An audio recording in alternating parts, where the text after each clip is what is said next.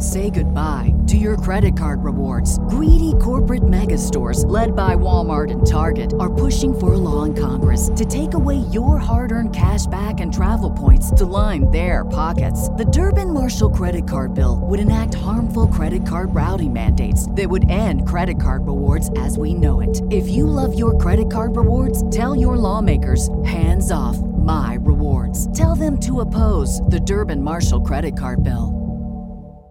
The new Super Beats Heart Chews Advanced is now supercharged with CoQ10. Support your healthy CoQ10 levels and blood pressure with 2 chews a day. Visit RadioBeats, BEETS.com and save 15% with promo code DEAL. You're listening to a Countout Podcast.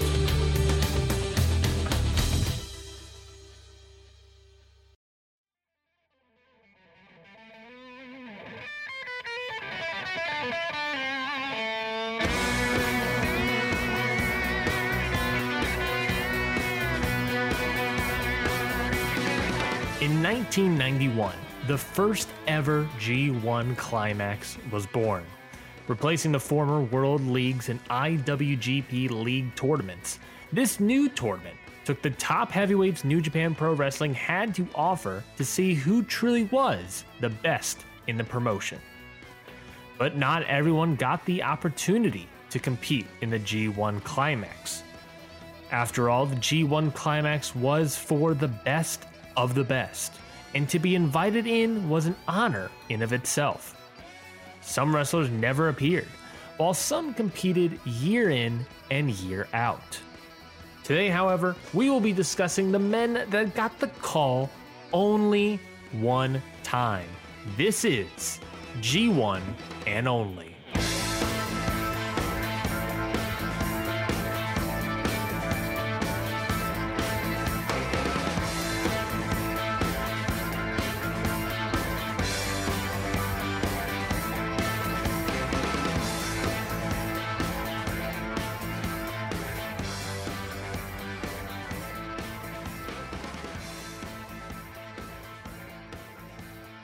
Welcome to G1 and Only. My name is Ryan Knightsey.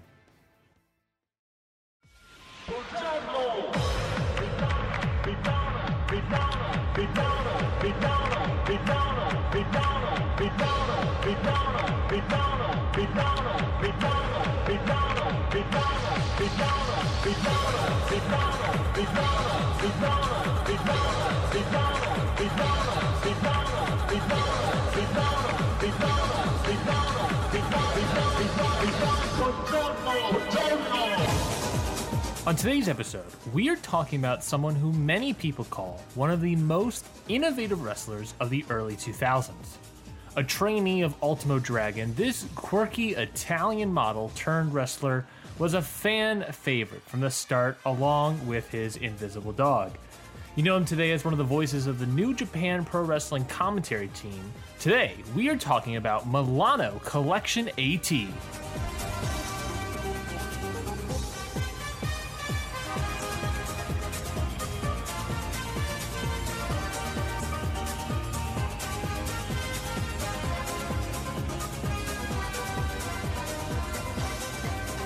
Akihito Sawafuji was born August 27, 1976. I couldn't find much about his early life, but in wrestling, Sawafuji made his debut in the Toryumon promotion, where he officially became known as Milano Collection AT. Milano's gimmick was an Italian fashion supermodel who had lavish attire and his own invisible dog. That's how you know how rich you are, when your dog is invisible. Milano did extremely well in Ultimo Dragon's Toryumon promotion, winning and becoming the inaugural NWA International Light Heavyweight Champion. Even though that specific title didn't last long, Milano continued to excel, joining Toryumon's main roster for a number of years. After Toryumon became Dragon Gate and some more solid wrestling within this new named promotion, Milano traveled to Texas, of all places, and trained and wrestled in the United States, working at ECWA, Ring of Honor, NWA, Chikara, and TNA. In 2006, Milano returned to Japan and became a part of the New Japan roster. There he joined the Rise faction and competed and won the 2007 Best of the Super Juniors tournament. Following that win, Milano was able to enter the 2007 G1 Climax tournament, and that's where our story begins today. So why don't we walk down the runway and watch the great artistic work that is Milano Collection AT's one and only G1 Climax.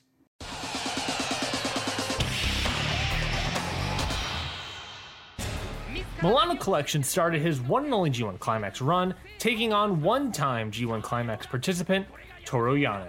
As Yano enters the ring, Milano goes right on the attack, taking off his robe, throwing into Yano's face, and super kicking him for a 2 count. Yano does, however, take control of the match in classic Yano fashion with a low blow, but Milano catches Yano with a roll-up for another close count. Yano picks up Milano for a powerbomb. Milano strikes his way out, but when he gets down, Yano hits him with a belly-to-back suplex, then dumps Milano to the outside. A lot of fast and back-and-forth action here. Yano attacks Milano with his signature chair outside the ring, a suplex to the floor, then enters the ring looking for the countout. He wants to get a win via countout and easy 2 points. It's a long tournament, folks. You got to get those wins where you can. Back in the ring, Yano tries to just overpower Milano just by throwing him down to pin with suplexes and chokes. Now remember, Milano Collection AT is a junior heavyweight. Yano is a heavyweight, so it's rare to have juniors in the G1 Climax. You know, you have Jushin Thunder Liger, you have Milano Collection AT here. It's rare to have juniors in here, so getting the opportunity to perform at this level is already difficult. I mean, look at how he started the match. He wanted to go for that cheap route early. Yano locks in the single leg Boston Crab, but Milano is able to reach the ropes. Yano gets up, goes for a clothesline, but Milano Matrix dodges his way out, and they both end up outside the ring. Both men outside the now, Yano hits Milano with the ring bell hammer, then brings Milano over to the legit entrance ramp. Yano tries to hit Milano with his chair, but Milano Matrix dodges yet again. Milano drops Yano and puts him into the well-known, well-famous Paradise Lock. The referee is at a count of 18. Milano makes a full sprint to the ring, crowd cheering. Yano is able to get out of the lock. He's able to find that key, open up his lock, get out, but doesn't matter. He doesn't make it back to the ring. He is counted out. Milano Collection AT picks up the victory.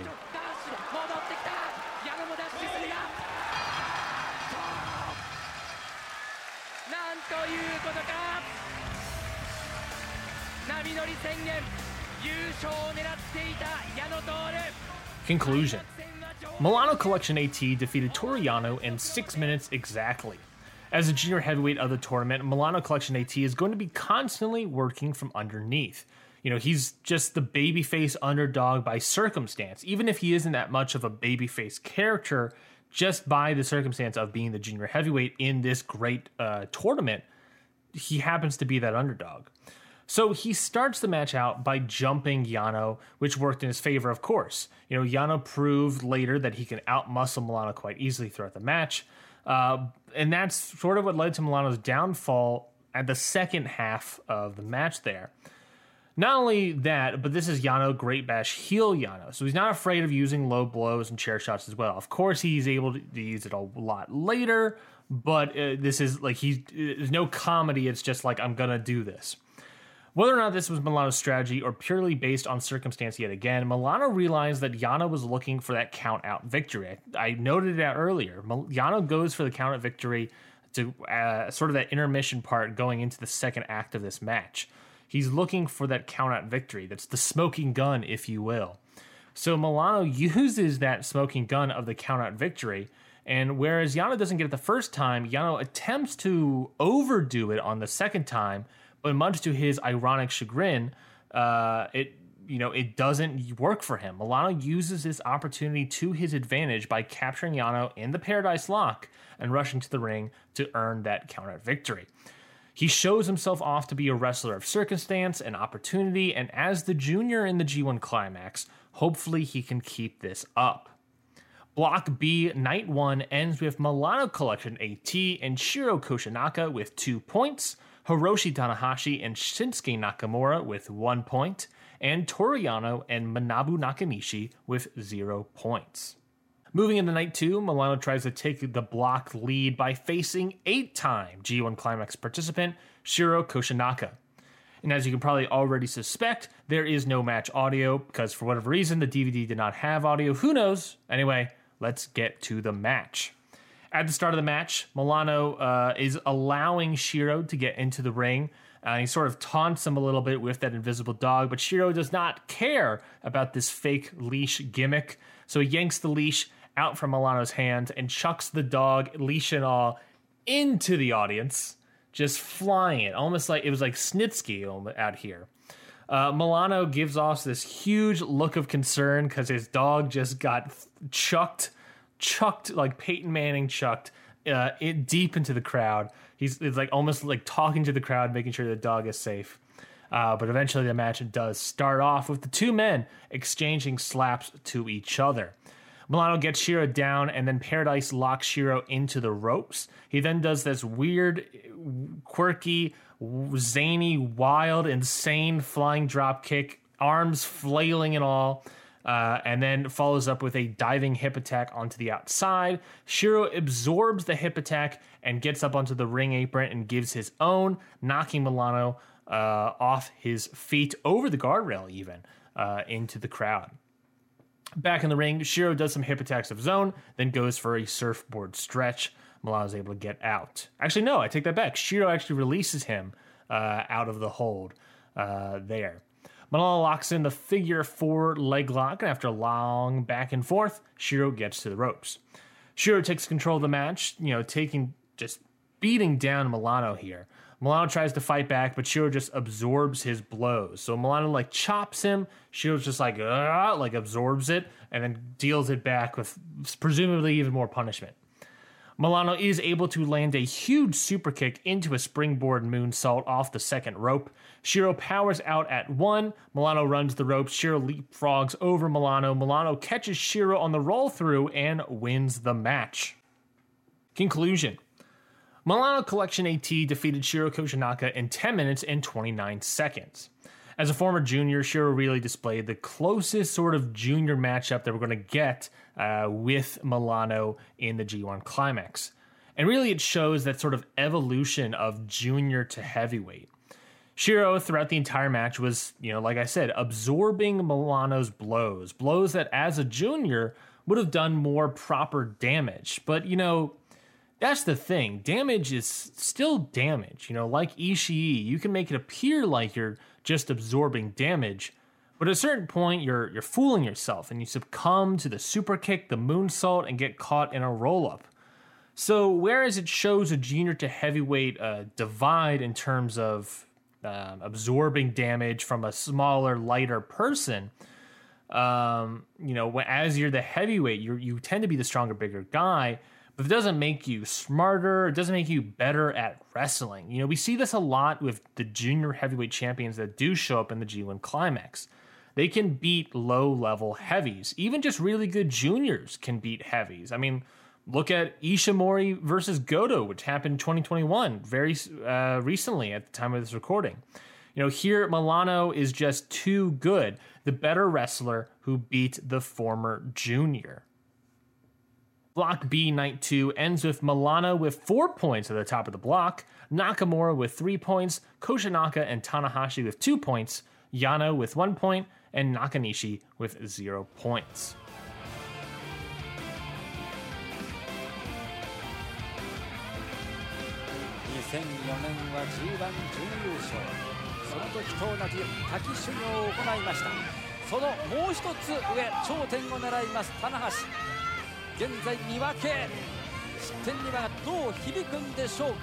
On night 3 of the 2007 G1 Climax, Milano Collection AT takes on the once-in-a-century talent, 5-time G1 Climax participant, and 2004 G1 Climax finalist, Hiroshi Tanahashi. It should be noted here, this is 2007, this is post-Inokiism, and one person that is constantly known and celebrated about to, sort of take out of the dark age, the Inokiist age in New Japan, that is Hiroshi Tanahashi. So this is a huge matchup for Milano Collection AT here. And I think he recognizes that at the very least. Like his first match, Milano attacks Tanahashi before the bell even rings, going for that surprise roll-up, but of course doesn't get it. The two go to the outside, and Milano bangs Tanahashi off of the, what's this, the steel pole? What's the ring pole? What is that? I feel like that has a name. I'm forgetting it all of a sudden. Post, that works. He bangs Tanahashi off the post while Tanahashi's on the ground. Milano, like he's at some sort of Chipotle, rolls Tanahashi up with the ring mat. So he's literally burritoed up there on the outside.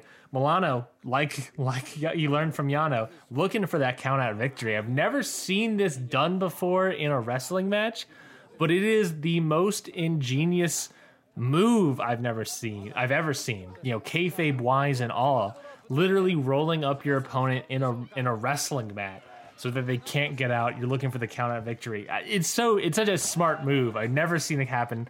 It really should happen more often because that's such a cool idea. Tanahashi does get out, of course, but upon re-entry, Milano goes right after Tanahashi and his left leg specifically. Milano applies the figure 4 and Tanahashi is able to reach the ropes.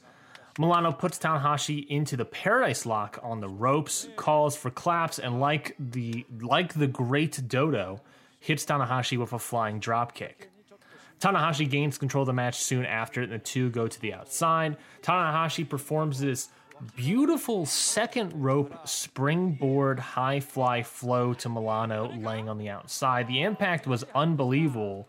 Basically, he is on the ring apron, stands onto the second rope, and then springboards himself off into a high fly flow, and Milano's just laying flat on the ground. So that impact, that sound, unbelievable. Milano makes it back into the ring. Tanahashi goes to the top rope, but Milano stops him, then hits him with a top rope cutter. Instead of going for the pin, Milano shoulder blocks Tanahashi and hits an insane high-angle German suplex, basically right on the neck, then follows that up with a on-the-money super kick. Milano goes for a leg capture suplex, but Tanahashi tries to escape, tries to reach the ropes to defend himself, but Milano is able to overpower Tanahashi and hit the suplex. Milano is still in full control here. Tanahashi goes for a sling blade. Milano matrixes dodges out of the way, but that is where it falls out. Tanahashi, being the smart, great wrestler that he is, sees Milano in that matrix dodge bridge move and hits a flipping senton onto Milano. Both end up getting up at the same amount of time. Tanahashi is able to hit the sling blade, and he picks up Milano, who then rolls him up for a pin, gets a 2.9 count out of it. Tanahashi, still determined that he's going to finish out Milano here, gets Milano back up. He's so, no, I'm not going to do this 2.9 roll-up gimmick. Instead, he hits him with that spinning sleeper move that he uses, and then throws him away into a huge high-fly flow from across the ring, and gets the victory. そうですよね。さあここからハイフライフローがある。ハイフライフロー。どうだ。カウント3つ。棚橋の勝ち。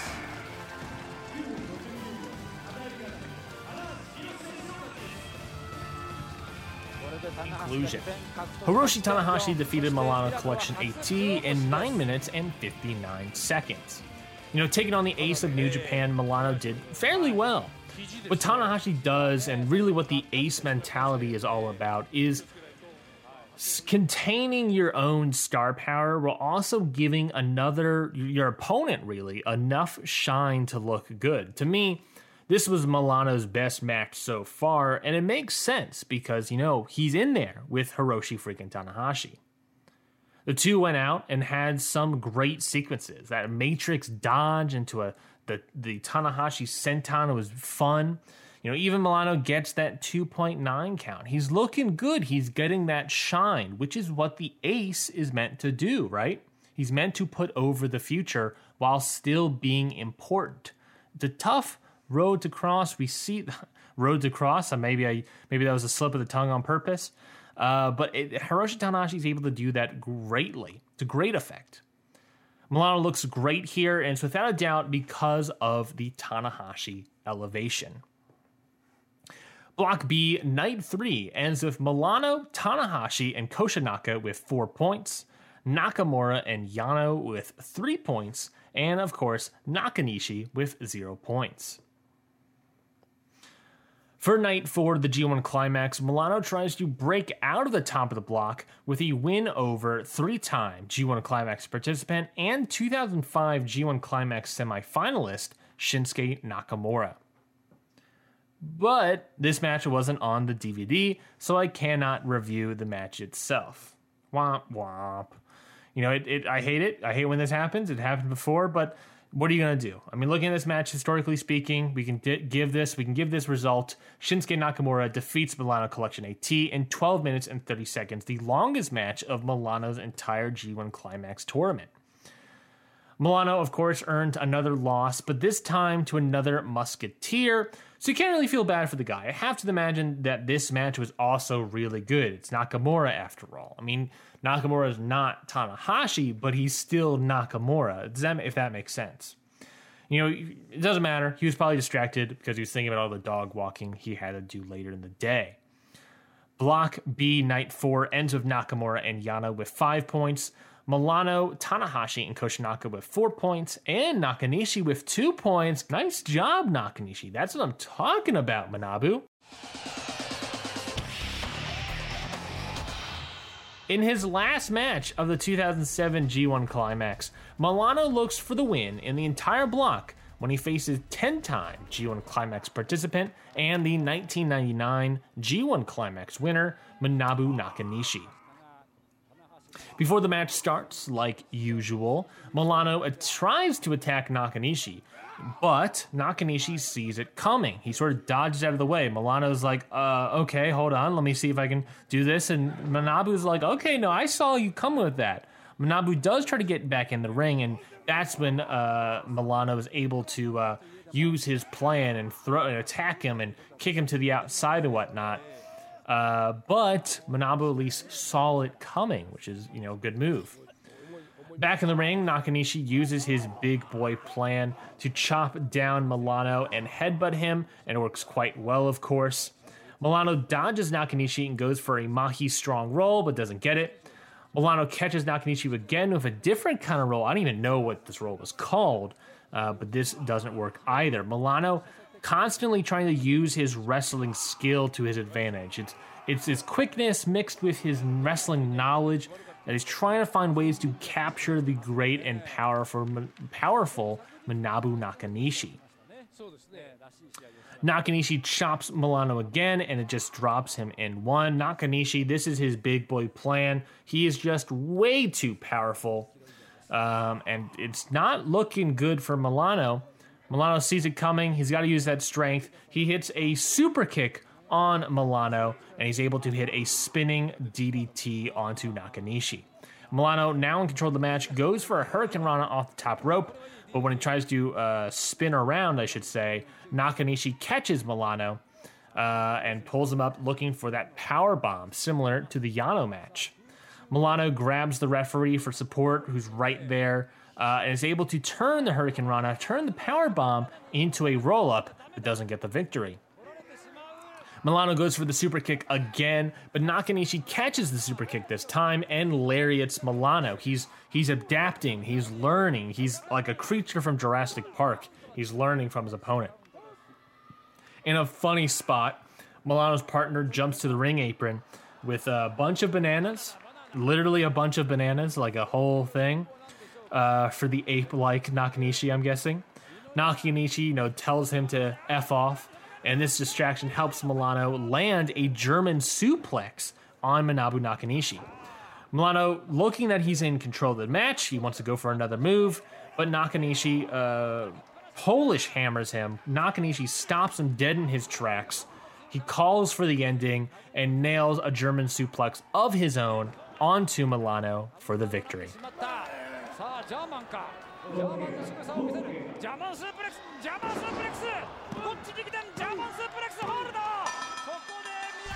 Conclusion. Manabu Nakanishi defeats Milano Collection AT in 5 minutes and 29 seconds. To close out his G1 Climax experience, Milano took on the supposed big ape Manabu Nakanishi. And through this match, the most obvious thing to me comes clear, and that this was that disparity, that large disparity between junior heavyweight and heavyweight. Maybe even you can argue super heavyweight with Manabu. The match layout is quite simple, with Milano using his speed and wrestling knowledge to try and catch Manabu off guard, but at the end of the day, it is Manabu's sheer size and power that proves to be too much.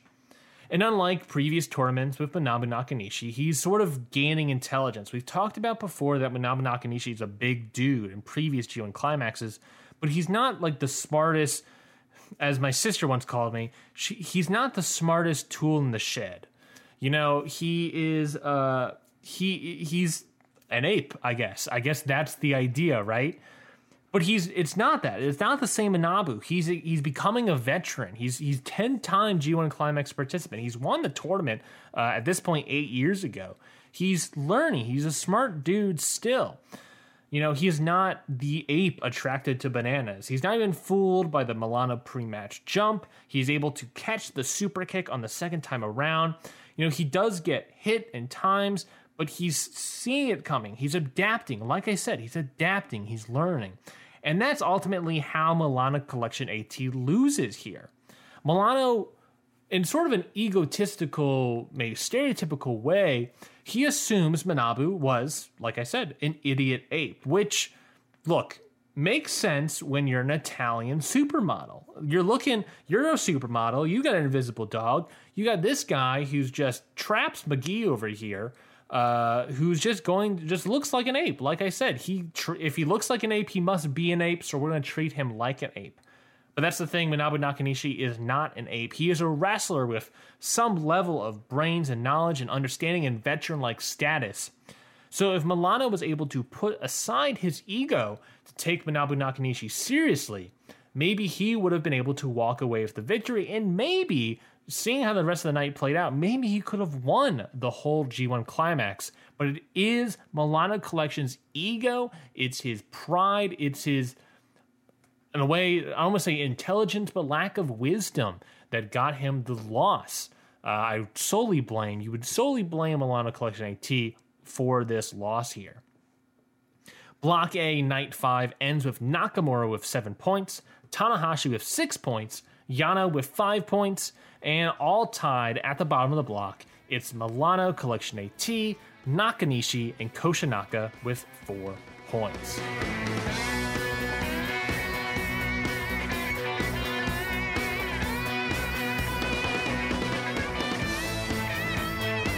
This marked the end of regular G1 Climax tournament matches. All wrestlers have faced each other in tournament, and because the final night did not pan out the way he wanted to, Milano Collection AT has been eliminated. That's fine. I'm sure, he has some modeling jobs he can get busy with, get some more cash. I'm sure he will be fine. Following the 2007 G1 Climax, Milano Collection AT signs a full-time contract with New Japan. He continued to go to outside places like Dragon Door and TNA, but otherwise he continued to do well. He was never able to win any championships, but he was able to, do a decent enough job in the junior division at the time. I mean, this is 2007, 2008, 2009. He's doing extremely well. Problem is that at one point in 2009, he begins to have eye issues, where he gets kicked in the head. I believe it was by Gato, actually. It was either Gato or Jado. I believe it was Gato. Gets kicked in the head during a match, super kick to the eyeball practically, and he is forced to immediately undergo surgery. Turns out he gets diagnosed with inferior oblique muscle palsy, and on January 16th, 2010, Milano Collection AT announces his retirement from professional wrestling. Thankfully, though, things didn't just end there for Milano Collection AT. To this day, you can still find Milano Collection as a member of New Japan's color commentary team. I've even seen him train some of the people in Stardom, some of the gals in Stardom, some other people. He's continued to train some people. He's still got lots of wrestling knowledge. I mean, he's a Ultimo Dragon student, so he's still got a lot of knowledge behind those eyeballs. And apparently, according to his wiki, he's also a member of the IWGP Championship Committee. I'm still not convinced whether or not that's kayfabe or not, but I like to think it's not, because it would greatly explain why Evil won the titles. Maybe actually wouldn't explain the kayfabe part, but he's a long-known Evil fan, so that might explain why he was able to win the double titles if he's on the championship committee after all. But who knows? I don't know. What am I? Some sort of Booker man? I don't know. Let's just end the goddamn show. Milano Collection AT's G1 and only grade C.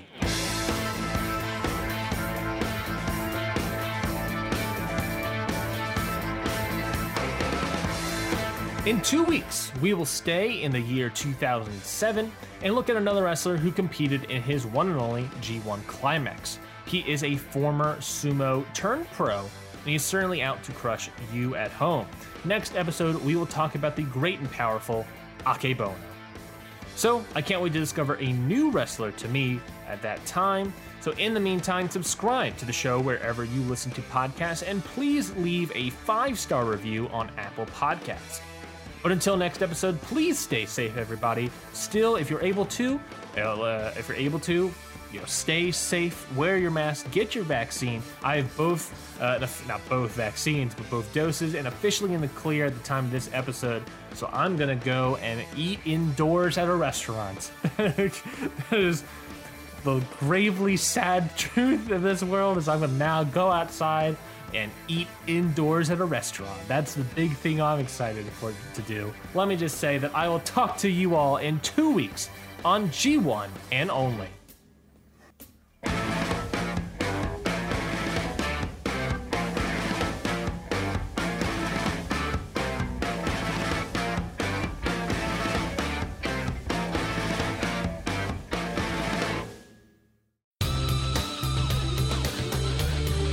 This has been a Countout Podcast.